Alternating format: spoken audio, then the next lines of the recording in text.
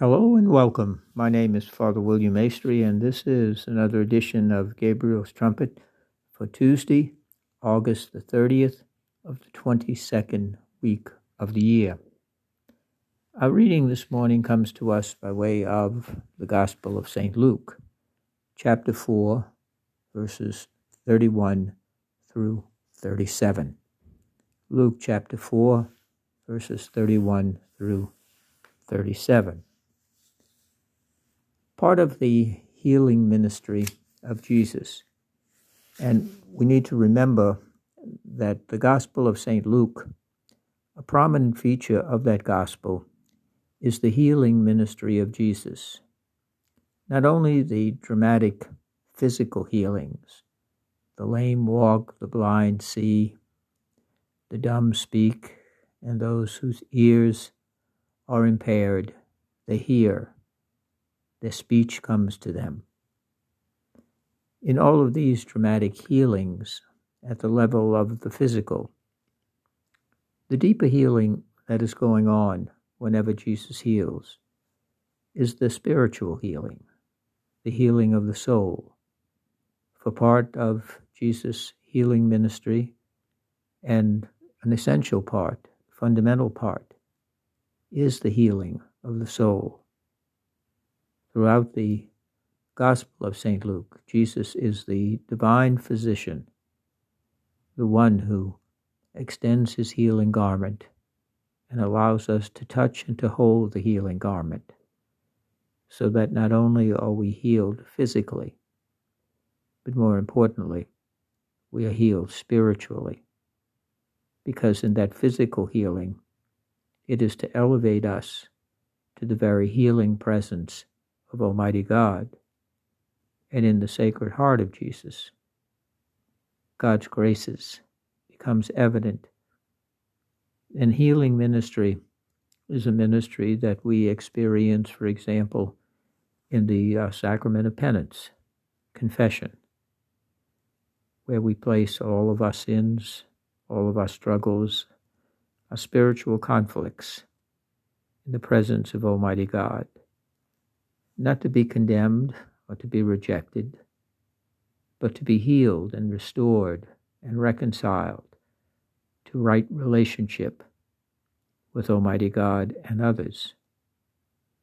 And the healing ministry is a very important ministry that continues in the life of the Church today. We know we have in many parishes, in many churches, on a regular basis, the anointing of the sick. We invite them to come forward, not only for their physical impairments and struggles that they may be experiencing, but also in the deeper level of their own souls, their own struggles, their challenges, their temptations, that Jesus is the one who heals, one who restores and reconciles.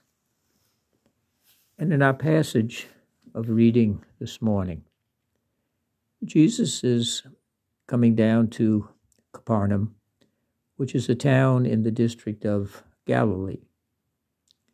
And he begins, and he is instructing people and teaching on the Sabbath day in the synagogue there. And those who listen to Jesus, they are spellbound by his words, because his words had authority. That is, he spoke with integrity.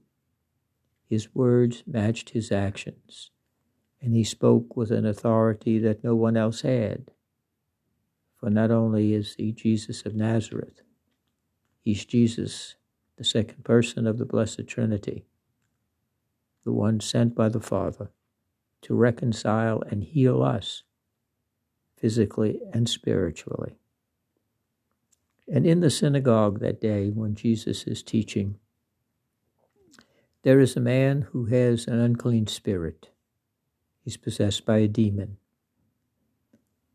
And when the man is brought into the presence of Jesus, the evil, unclean spirit shrieks out, yells out loud, leave us alone. Notice that, leave us alone. The man has, it's plural. The man has more than one. And the Spirit says, what do you want of us, Jesus of Nazareth? Have you come to destroy us? I know who you are, the Holy One of God. Now think about that for a moment. This evil spirit, this demon, recognizes Jesus as the Son of God, the Holy One of God, who has the power to destroy them and to liberate those who are possessed by an evil spirit or many spirits. And Jesus says to him sharply, be quiet, come out of him. Why does Jesus tell him to be quiet? Wouldn't that be something, to have the evil spirit recognize and announce that Jesus is the Holy One of God? Jesus is not there for that reason. And when people see that, they begin to think that Jesus is a wonder worker, a magician, one of those who can claim to control spirits, and so on. The real deeper meaning of Jesus is he comes to heal, to love and forgive, as the mission given him by the Father, and not to win the praise of human beings, but to point to the glory of the Father in the Holy Spirit. At that, the demon threw the man to the ground before everyone's eyes, and the evil spirit came out of him without doing him any physical harm. And all were struck with astonishment. And they began saying one to the other, what is there about his speech? He commands the unclean spirits with authority and power, and they leave. What is it about him? What is it about his speech? It is about his person. It is about he comes to do the will of the Father, not himself. Jesus never points to himself. He never says, oh, look what I did. Whenever Jesus heals, whenever Jesus performs a miracle, he always points to the Father. He always points to the Father. And he always calls forth the person's faith. They believe, and they place themselves in trust that God's word be done. God's powerful word that even controls the evil spirits. And the evil spirit left that man. And the renown of Jesus kept spreading through the surrounding country. That is exactly why he told the evil spirit to keep quiet. He's not about spreading his own renown. He's about being faithful to the holy will of the Father. In our own lives, we may feel at times that we are under the grip of the evil one. We may be struggling with unclean spirits, some past sin and guilt, some current spiritual challenge that we may have, some temptation, some difficulty in our own lives, in our families, with others, perhaps even at work or school, with those whom we have to deal with every day. And we feel that there's a great deal of poisonous venom that builds up within us, resentment and hatred, quest for vengeance.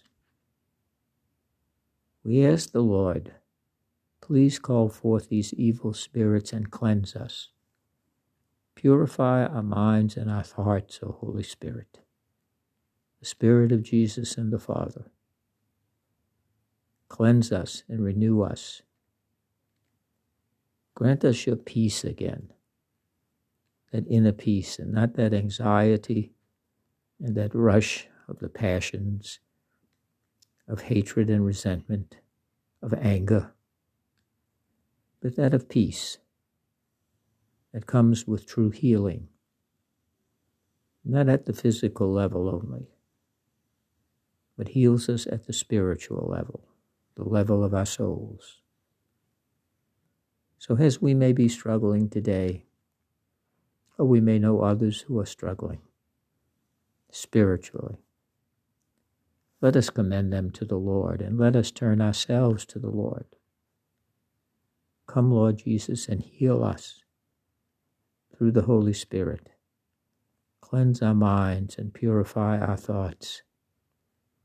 Create in us hearts renewed, responsive and eager hearts to do your will, humble and contrite hearts to be with your sacred heart, hearts filled with love and gratitude, a heart pleasing to the Father.